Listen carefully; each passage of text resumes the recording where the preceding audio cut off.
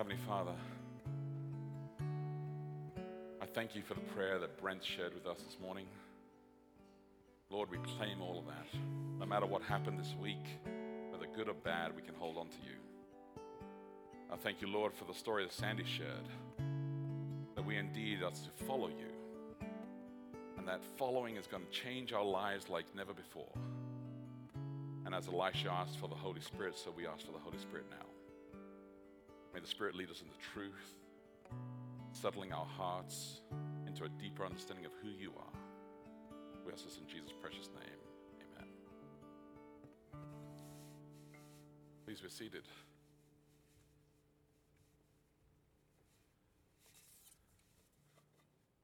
So I'm just going to take care of a few little things before we dive into the passage today and give you some time. Meanwhile, while we're doing that, let me just remind you that you need a worship guide. And if you haven't got a worship guide, if you put your hands up, then our deacons up here at the front and over the side will make sure that you get a worship guide. Keep your hands up and make sure we'll do that. I'll remind you again at some point, all the way to the front row. A little bit of transfer stuff that I want to be able to share with you guys here. There should be a screen that comes up, and what you'll see there, I'm going to read to you. You've seen this in the bulletin. And we'd like to take a vote today, a little action for us, for a community. We have Tony Hunter and Nirma Hunter Santos. I didn't realize that until I saw this. It's really good. It's good the other way around. Santos Hunter, that's the other way around. Great.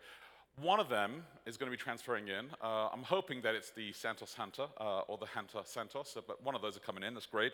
And we got Shelby Shotwell from Rocky Mountain Conference transferring into the church here. Catherine Brownlow is going to be going to Franktown Seventh-day Adventist Church. Becky Klein to Campion Seventh-day Adventist Church. Max and Phyllis Goodwin to Campion Seventh-day Adventist Church. Sherry Isaac, she's moved to Michigan. She's going to Stevensville Church in Michigan. Dina Kraft to Vista Seventh-day Adventist Church in Longmont. And Eric Sigler to Campion Seventh-day Adventist Church. And Gail Simmons to Nampa Seventh-day Adventist Church in Idaho. So what I need is a motion, which has been recommended. I need everybody to be in favor, hopefully. All in favor of the transfers taking place? Anybody opposed to the transfers taking place? Oh, very funny. I saw that. Tommy just did this whole thing here. I saw that. I watched that. All right, good. So all carried. Great. Well, that is good to go. And I hope Ellie is just waving for her mum. Yes, she wasn't voting against. Good, Ellie. That's good. We're safe then. All right. We are coming to the end of the Prophets and Kings series, as it is right now. And the next 2 weeks, there's going to be some major transitions. And then we're going to come back to the Prophet and Kings series because we've still got 2 Kings to get through.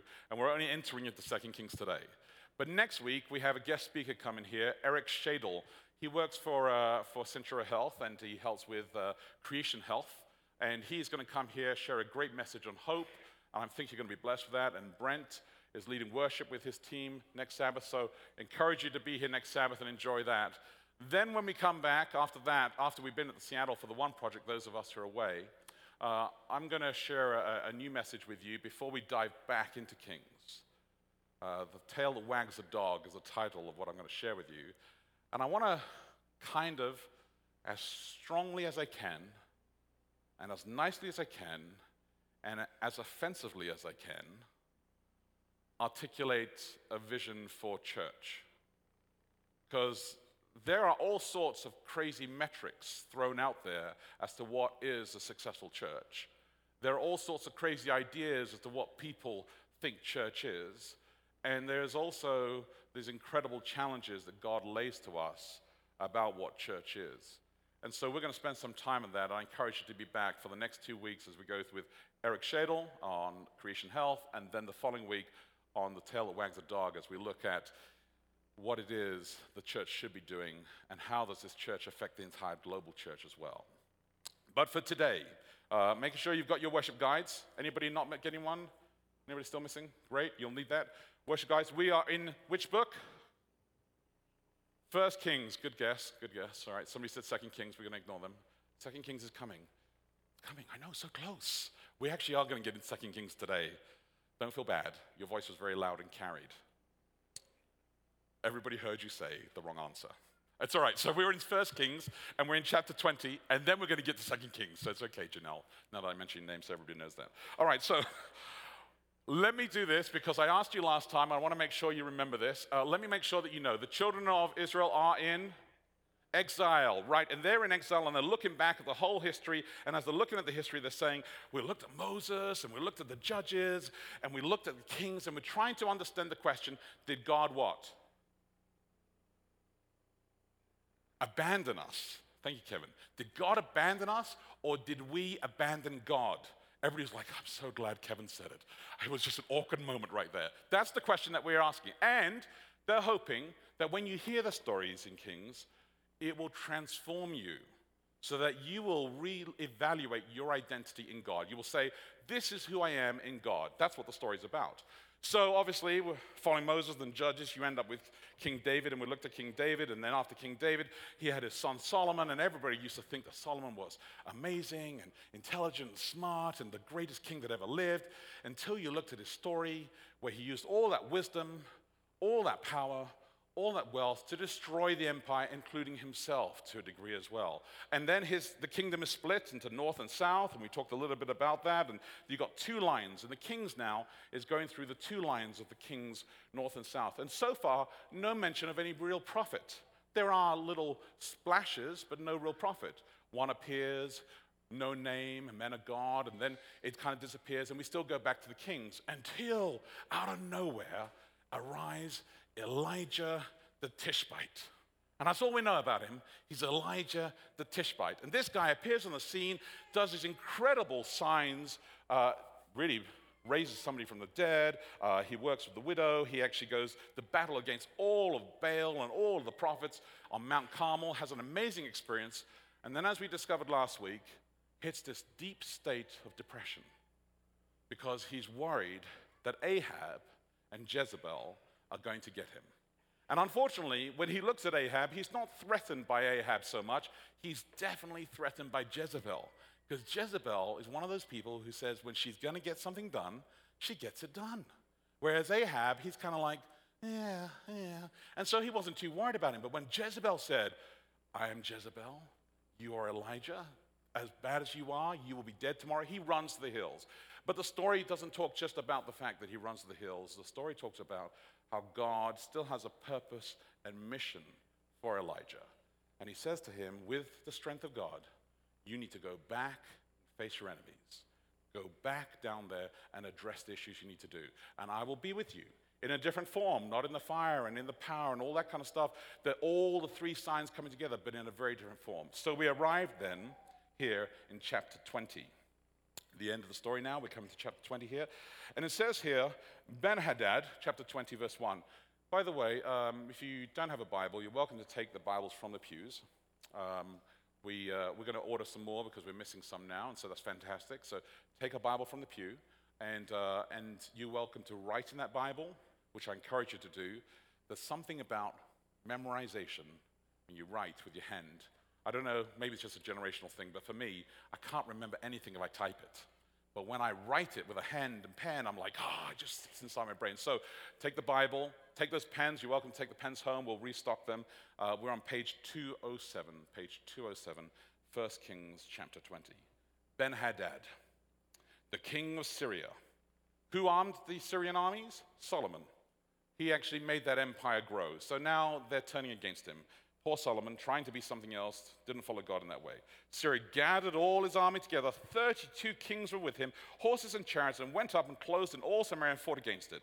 And he sent messengers in the city to Ahab, king of Israel. And we don't like Ahab, really, do we? I mean, he's not been really good, so we don't really like him. Says to him, thus says Ben-Hadad, verse 3, your silver and your gold are mine. Your best wives and children are also mine. Good that he clarified the wife thing, because, Ahab could have said, yeah, you take her. Oh, enjoy that one. And he's like, no, just your best wives. I don't want to have all the trouble in my life. I just want that one in particular. But he says everything, your children, your best wives, your silver, your gold, take it all. And Ahab basically says, okay, I guess so. I'll do that. And so then he goes and he says to the king, I'm not too sure about this, but I think this is what I'm going to have to do. But the king says to him in verse 6, I will send my servants to you tomorrow about the same time. So he gives him 24 hours.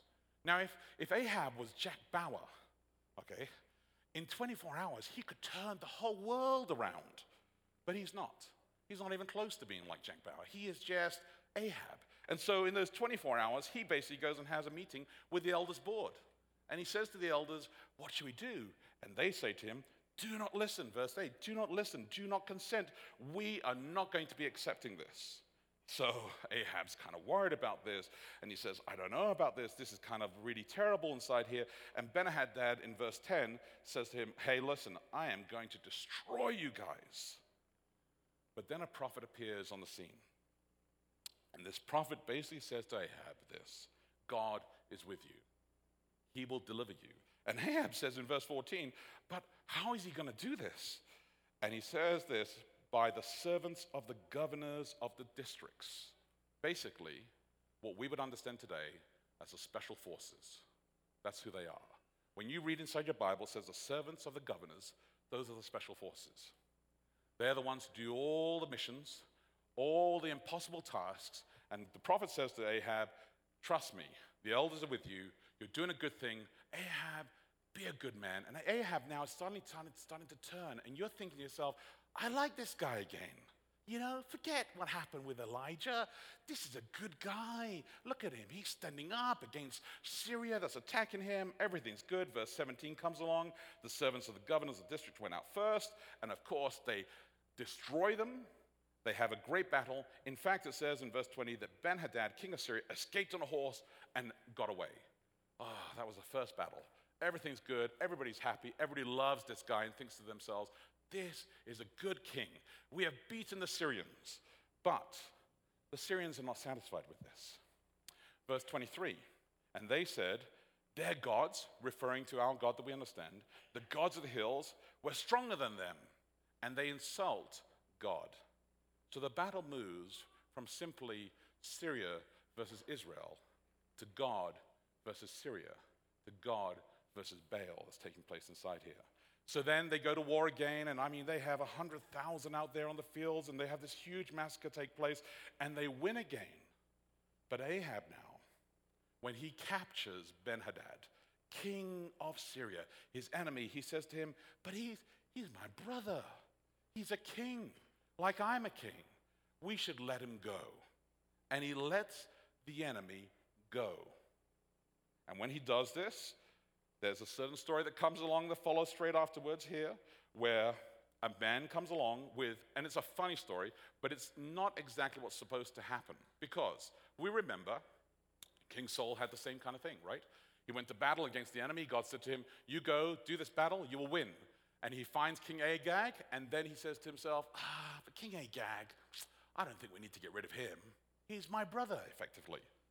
And this king does exactly the same thing. So then a funny story comes along, which is kind of weird, kind of interesting, because it's just bizarre how this takes place. There is a prophet who comes along and talks to a fellow prophet and says to him, punch me in the face. Really, really just like, give me a black eye.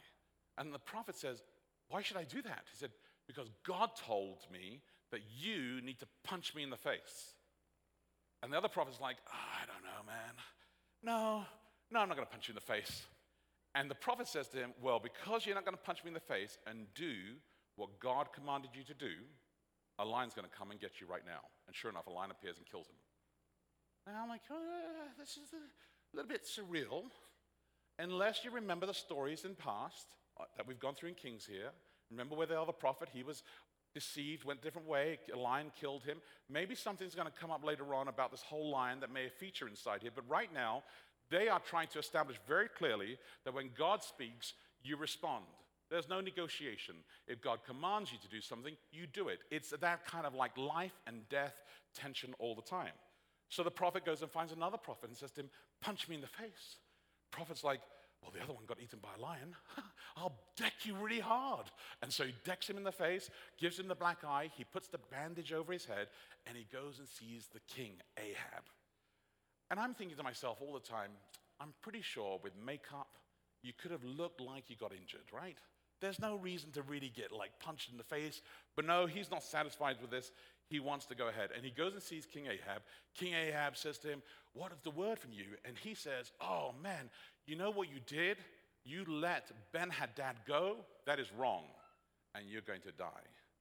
And he basically uncovers his face at this point. And King Ahab sees who he is and recognizes that he's a prophet. And it says at the end of the text here that King Ahab was vexed and sullen and came to Samaria. He's depressed now. He's like, this guy came in. I let him come into my place because King Ahab doesn't like to talk to prophets. Remember this. He doesn't really want to talk to prophets because prophets often have a negative message for Ahab. Maybe because Ahab's not doing what God said. So there's this tension all the time. So this guy tricked him into coming to see him, and he does this, and it's terrible. And here's the tension that exists between faith and politics. King Ahab is following a political charter for his life. Let me keep this Ben-Hadad alive. Let me keep the alliances going. Faith, though, sometimes is politically incorrect, politically difficult, politically creating havoc in our lives. And I think sometimes we want Christianity to be this gentle, washed down, lovey-dovey, 3 men in a tub, rubber duck kind of thing going on, right? It's just like nothing else going on. It's just really just comfortable. But God is saying Christianity is really difficult and sometimes has to make you do things that are very hard for you to address. So that gives us the very first question that I have inside our worship guide here. It says this: how do we practically allow wheat and tares to coexist today? How do we practically allow wheat and tares to coexist today? Because there is a habit, right, in Christianity where you can look around the congregation, you can look around your friends, and you can say, that's a wheat, that's a tare. Man, if I could just get rid of those tares, boy, we'd have a harvest, right? And then you don't want to admit that you may be the tare or you may be the wheat. You have this struggle that's going on all the time. And so God says, hey, you need to learn how to live together. And this is very difficult. We find it very hard when it's the wheat and tare exists in our families, right? When you got like tension inside your family. You find it very hard when you got a wheat and tare existing inside your workplace or in your school, or you got a bully who's just driving you insane at school, or a teacher that just doesn't understand what you're doing, or a student that doesn't understand what you're teaching them. There's a wheat and tare taking place all the time. And in our church, we have wheat and tare. And God is saying to us, hey, you need to find a way to exist together here. So now the king is all depressed. He's vexed, though, and sullen, sitting down there at the end of chapter 20. And 21 comes along, and there's introduced a new character called Naboth. Naboth just appears, and he has this vineyard. And as the king is looking over, depressed and sullen, he sees this vineyard and says, I should go buy that place. So he goes to Naboth, and he says to him, I want to buy your vineyard, and I want to plant a vegetable garden. Who takes a winery and turns it into a vegetable garden? I don't know, you're probably thinking Adventists do.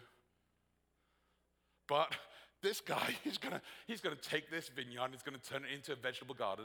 But it's actually a reference to Exodus. It's a reference to the children of Israel who had vegetable gardens. It's kind of a little bit of a sting inside there. Let me take your vineyard that's generated all this income and I'll turn it into just a simple vegetable garden.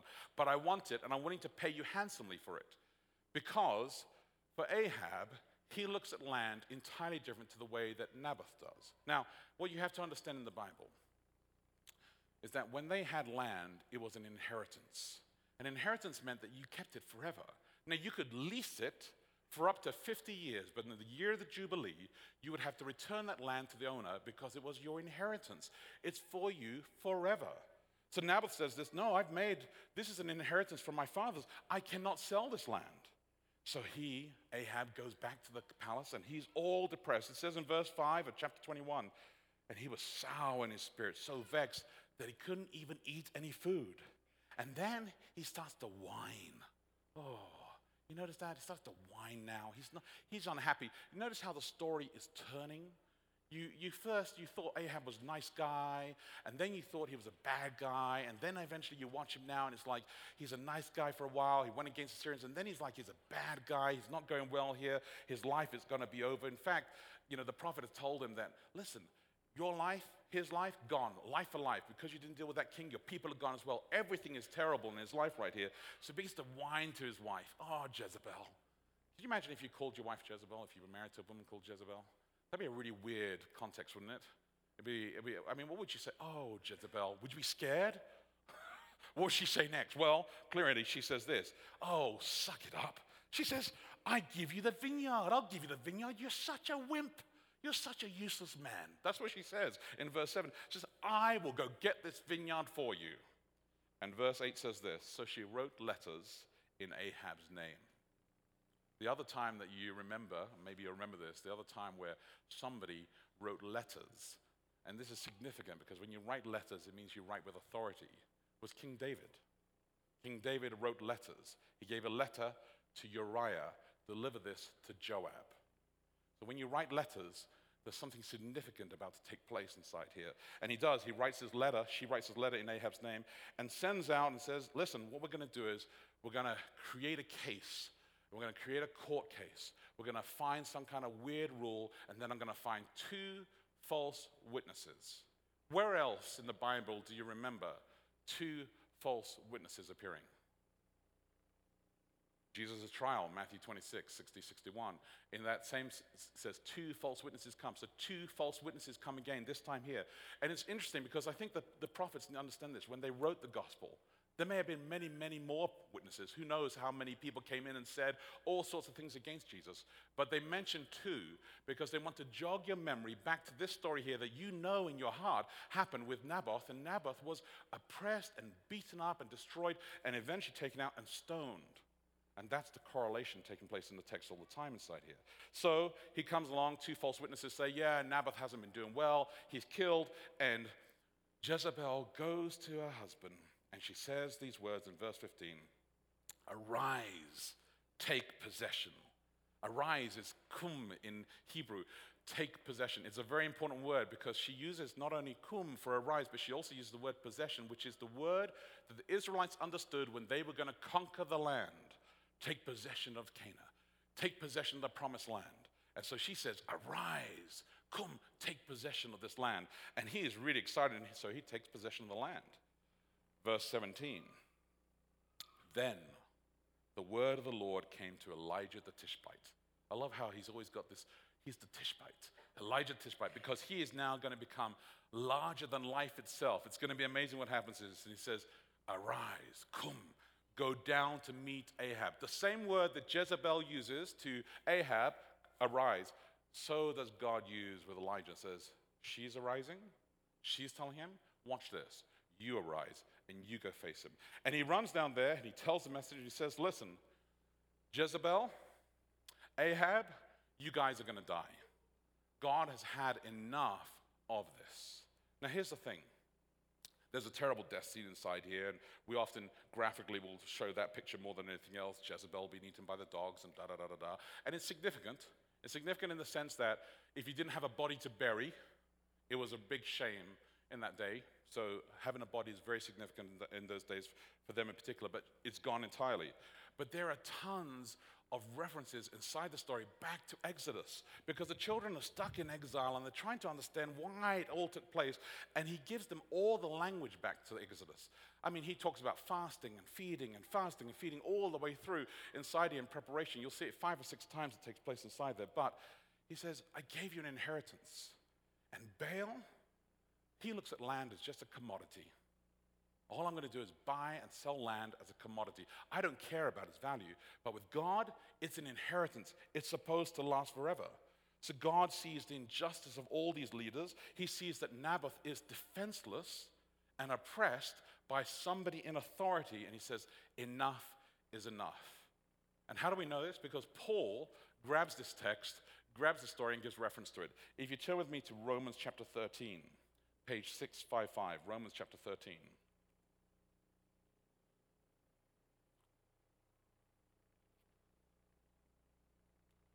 And this is a difficult text when you read it like this, but when you read this text in the context of this story, it starts to make a little bit better sense here. And remember that Paul was a great scholar. Great scholar. He understood the First Testament really, really well. So Romans chapter 13 says this, let every person be subject to the governing authorities, for there is no authority except from God, and those that exist have been instituted by God. Therefore, whoever resists authorities resists what God has appointed, and those who resist will incur judgment. And he continues down the story in this first chapter here of chapter 13, basically saying this: listen, God appoints leaders, and leaders are in place. But if these kings, these leaders, do not follow God, God will remove these leaders. Paul understands this.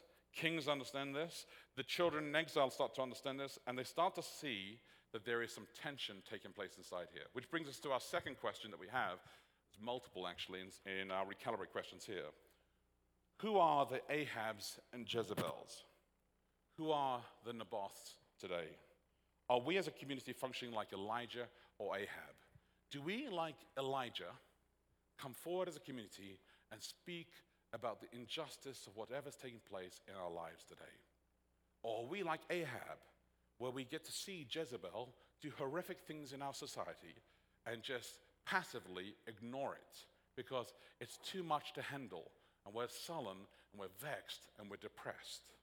Are there people in our community, in our church, in our families, in our homes, in our work, in our schools, that are just like Naboth?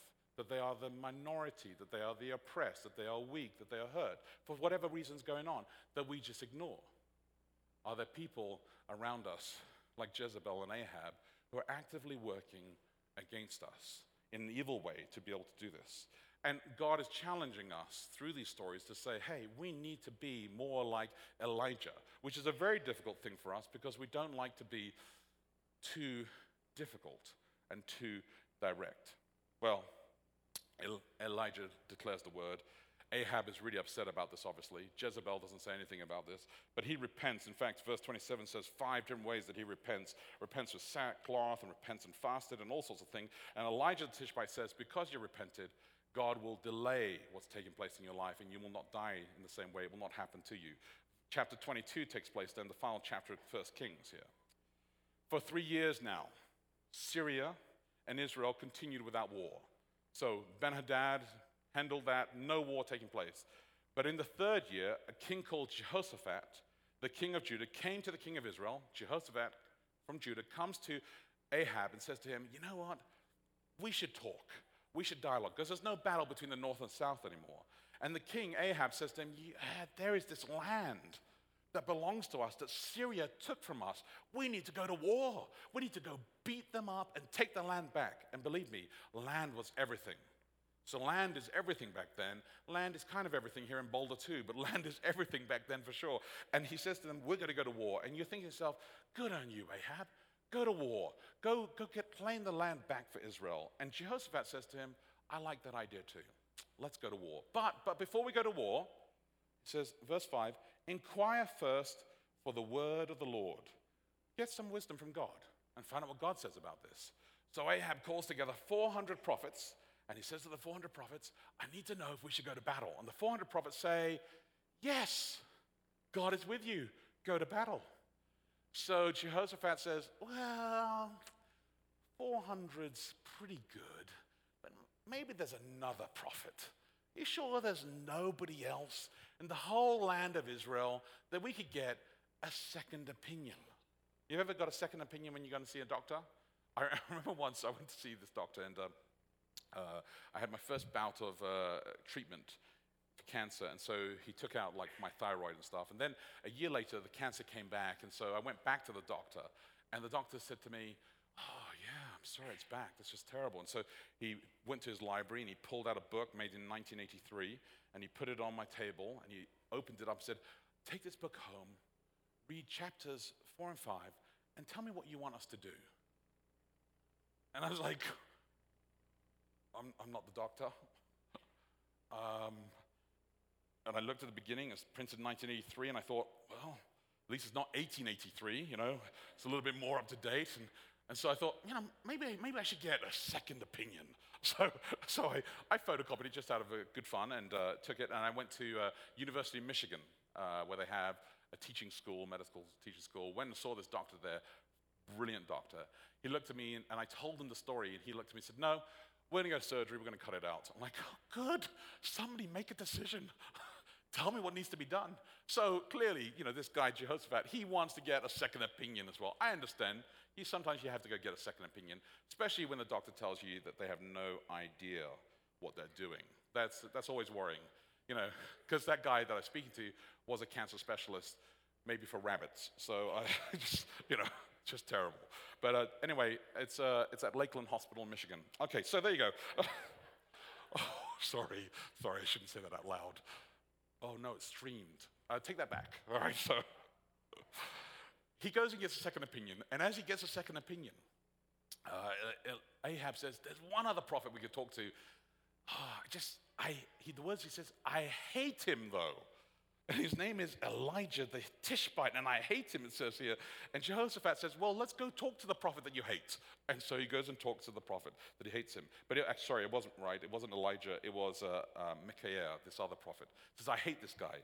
Because this guy, Micaiah, always comes and he always has a negative story about me. And I just want to have a prophet that actually says nice things about me. What I want is a pastor in the church who will never confront me with anything wrong in my life and just like cuddle me all the time and just say everything's fine. That's what I want. I don't want anybody to be confrontational. What I want is just peace and comfort. I don't want anybody to challenge me. No, what I want is just say everything you do is fine." And that's what he wants. But Jehoshaphat says, "No, go see him." Verse 11 says this in its introduction of a character. "And Zedekiah, the son of Chenaanah, made for himself horns of iron and said, 'Thus saith the Lord, you shall go against Syrians.'" And we need to know this guy Zedekiah because the battle's about to take place. So they bring this guy along, and this guy comes along, and Ahab's looking at him, and he's mad because he knows that this prophet is a prophet of God, and this prophet will probably say, "Don't go to war." And he's like, "I got 400 prophets saying go to war." So he looks at him and says, "Micaiah, tell me, should I go to war or not?" And the prophet looks at him and it says, "God has said, go to war." And Ahab's like, "You're lying. You're lying." He can tell. "You're lying. That's not what God said." And then this prophet says, "You're right. God didn't say that. Let me tell you what God really said." And he opens up a story that most commentaries ignore. Seriously, you read this next portion of the story in the Bible, everybody ignores it.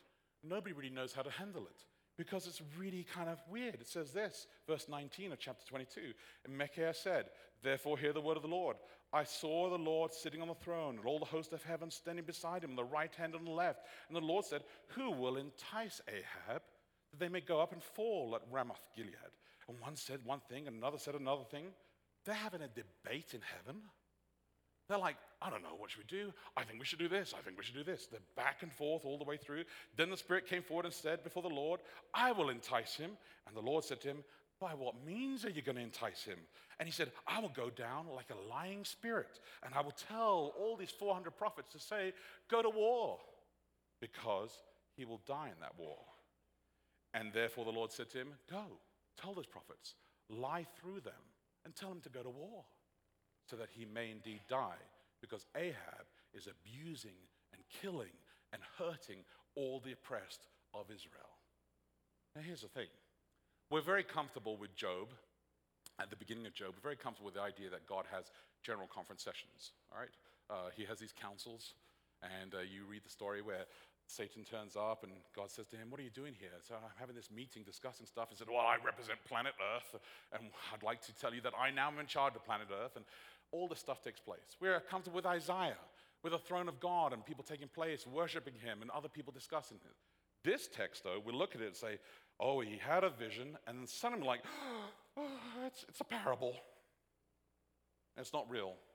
Let's take it back." It's really uncomfortable for us. Because this text here implies that God is willing to use whatever means to be able to get to the goal. And we're very uncomfortable with that. We love God who is black and white, except when it comes to our salvation. Then we love the God of grace and mercy.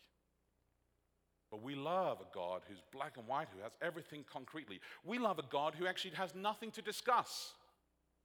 But the character of God is far greater than this. I think there's a reason why God chose the cross.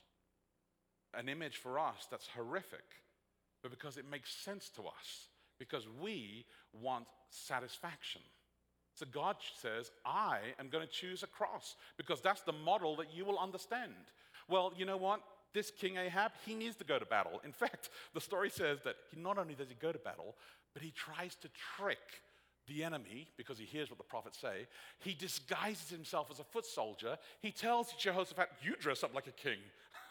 You go out there, kind of like wear the whites, and you go out in the whites and stand on the Cuban wall there, and you stay out there as much as you can. And he says, you stay out there, and he goes and hides as a foot soldier.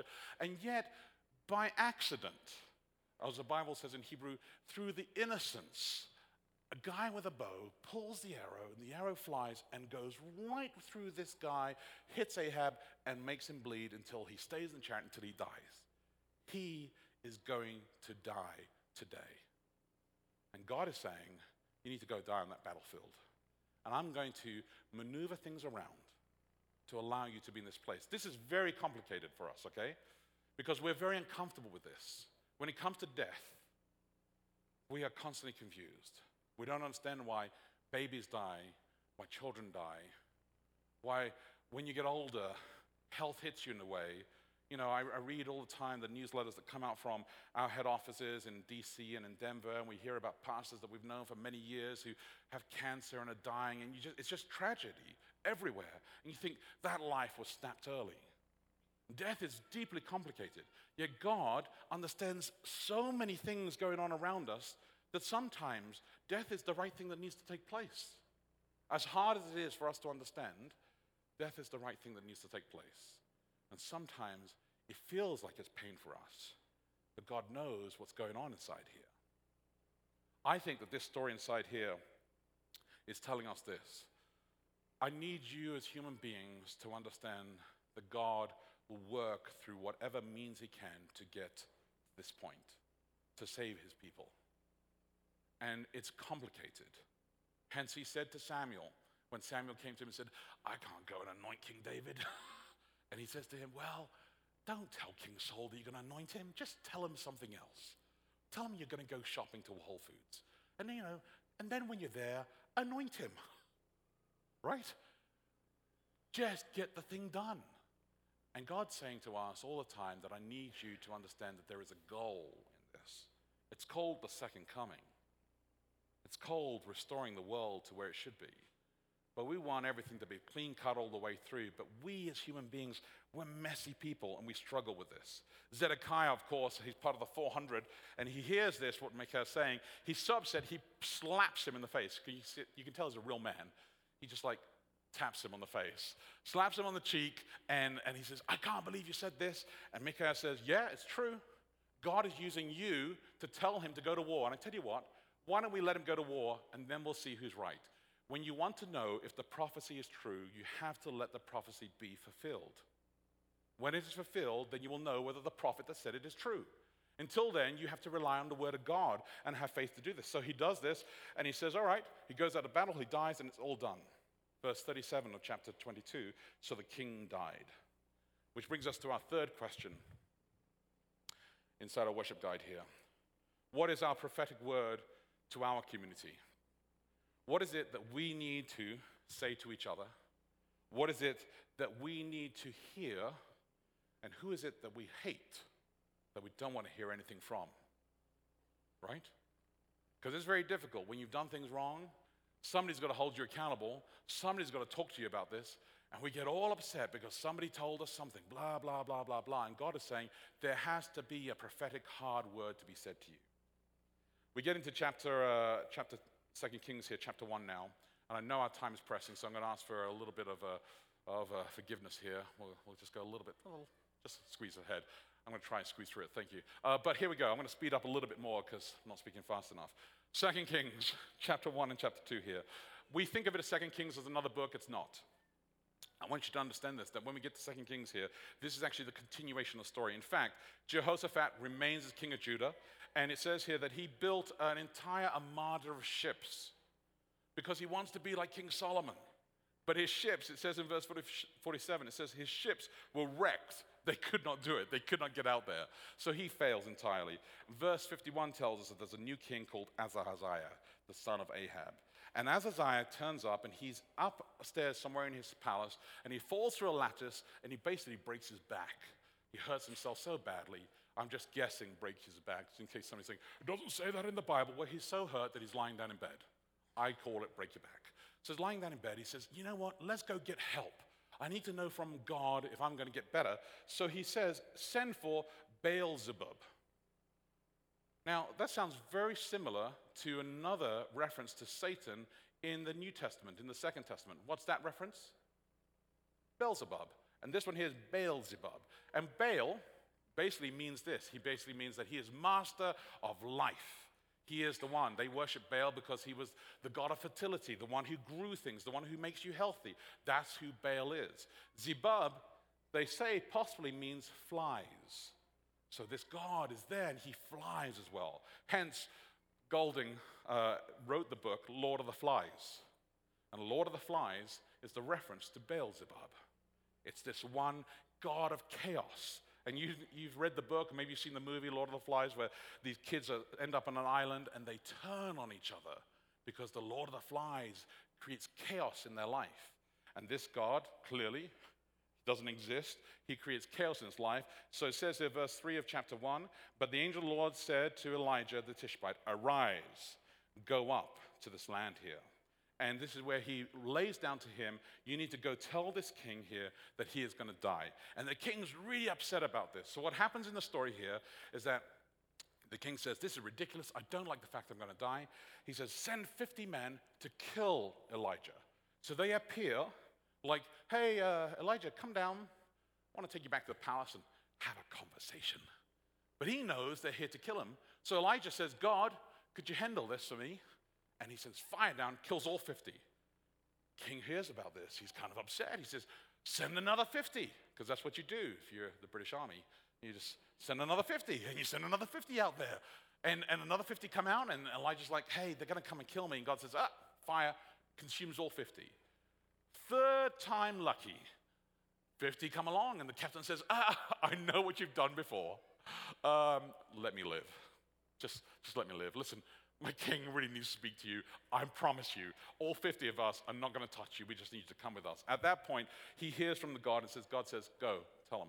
So he goes down, you'll be safe. He goes down there, he confronts him. And as he does this, he says the same thing to him, you're going to die. And he did. He died at that point there. Then we get to chapter 2, and this is the story. This is a story that everybody talks about with children. This is a story where we're all excited about it because of just that 1-2 verses that takes place in chapter 2. Now, when the Lord was about to take Elijah up to heaven, a whirlwind, Elijah and Elisha went on their way from Gilgal. The whole story takes place in that one verse right there. You know that Elijah's going to go to heaven. And then the story says it's not actually about Elijah going to heaven. As fantastic as that is, as inspiring as it is when you read in Paul, where you read Paul's writings in Corinthians, where he says, in a twinkling of an eye, you can see it all taking place. Hope is reality. I want you to understand that this is not what this story is actually driving for. Paul is not saying, hey, I want you to get this. God is saying there's something deeper inside the story. And Elisha, he says to Elijah, hey, I know you're going to heaven. And all his friends come and say, did you know Elijah's going to heaven? And he keeps on saying, yeah, I know it. Be quiet. I'm not happy about this. Twice he says, I know it. Be quiet. Leave me alone. And eventually, he reaches the Jordan River. They cross the river into the wilderness. They go into the wilderness. They have the conversation. And the chariots come down. And we often depict Elijah jumping into the chariot and flying off, but the Bible doesn't say that. It just says that the chariots were all around, but Elijah was taken up to heaven. And as he's taken up to heaven, Elisha just says, my father, because he looks at him.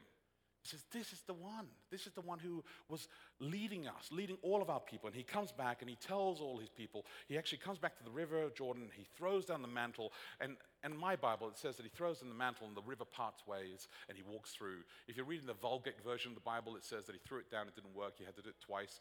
My Bible, my translation understands it a little bit cleaner. So he throws down the water.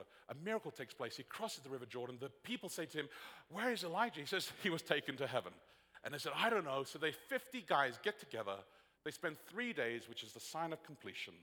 They look all over the desert, and they admit that he isn't there. And Elisha can't resist it. He says, I told you, didn't I? That's what he says in verse 18. You should have wasted all this time. And then he starts to do miracle after miracle.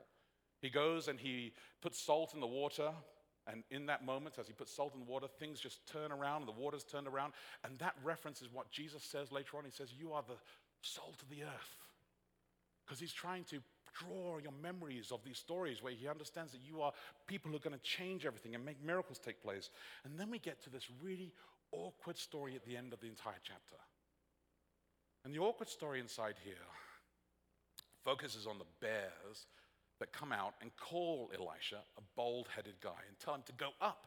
You saw Elijah? Why don't you go up? And your Bible probably says small boys, right? Or children in some translations.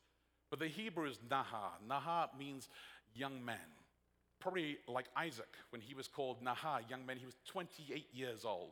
These are young men who know better. And they come out, and where do they come from? They come from the city of Bethel, which is where Jeroboam, at this time, Jeroboam, from the very beginning, he had made it an altar of sacrifices against God, the golden calf. They're coming from an evil place, and they see Elisha coming, and Elisha has a heavy word to say, stop what you're doing. So they go and confront him. And then these she-bears come out, and we often interpret the Bible as saying that the bears killed all of them, but the Bible doesn't say that. The Bible says that it tore those 42 young men, those ones who were taunting. And the bald-headed reference, just so you know this, because some of us lack hair, and that's why you shouldn't make any jokes, is a reference to leprosy. That's what it's talking about. Because leprosy was a sign where you lost all your hair, and so it was like a disease, and so it was a curse on top of that. And he says, look, I'll remove everything away, and the bears come out and they deal with this. But the story is not about the bears. The story is not about Elijah going up to heaven. The story is about Elisha. And Elisha who, when Elijah has gone, meanwhile, continues to influence the next generation. Meanwhile, continues to do his ministry. Meanwhile, will do his miracles. Even though he knows the promise that Elijah will return someday. And Malachi tells us this, and Jesus refers to John the Baptist as Elijah. All of these beautiful things will take place. Meanwhile, he's doing this. And the story for us today is this, that Jesus came to this earth, and he's gone. But meanwhile, we will continue doing ministry. Meanwhile, we will continue asking for the Spirit to bless us. Meanwhile, we will stay faithful to God, influencing another generation until Jesus returns. And that's the message that God wants us to remember when it comes to Elisha. May Jesus bless you with gentleness and a heart that's tender. May Jesus bless you with strength against all principalities. May Jesus bless you with compassion and care. May Jesus bless you with courage, daring to be who you are. May Jesus bless you with openness, understanding, and respect. May Jesus bless you with the power to make Jesus all.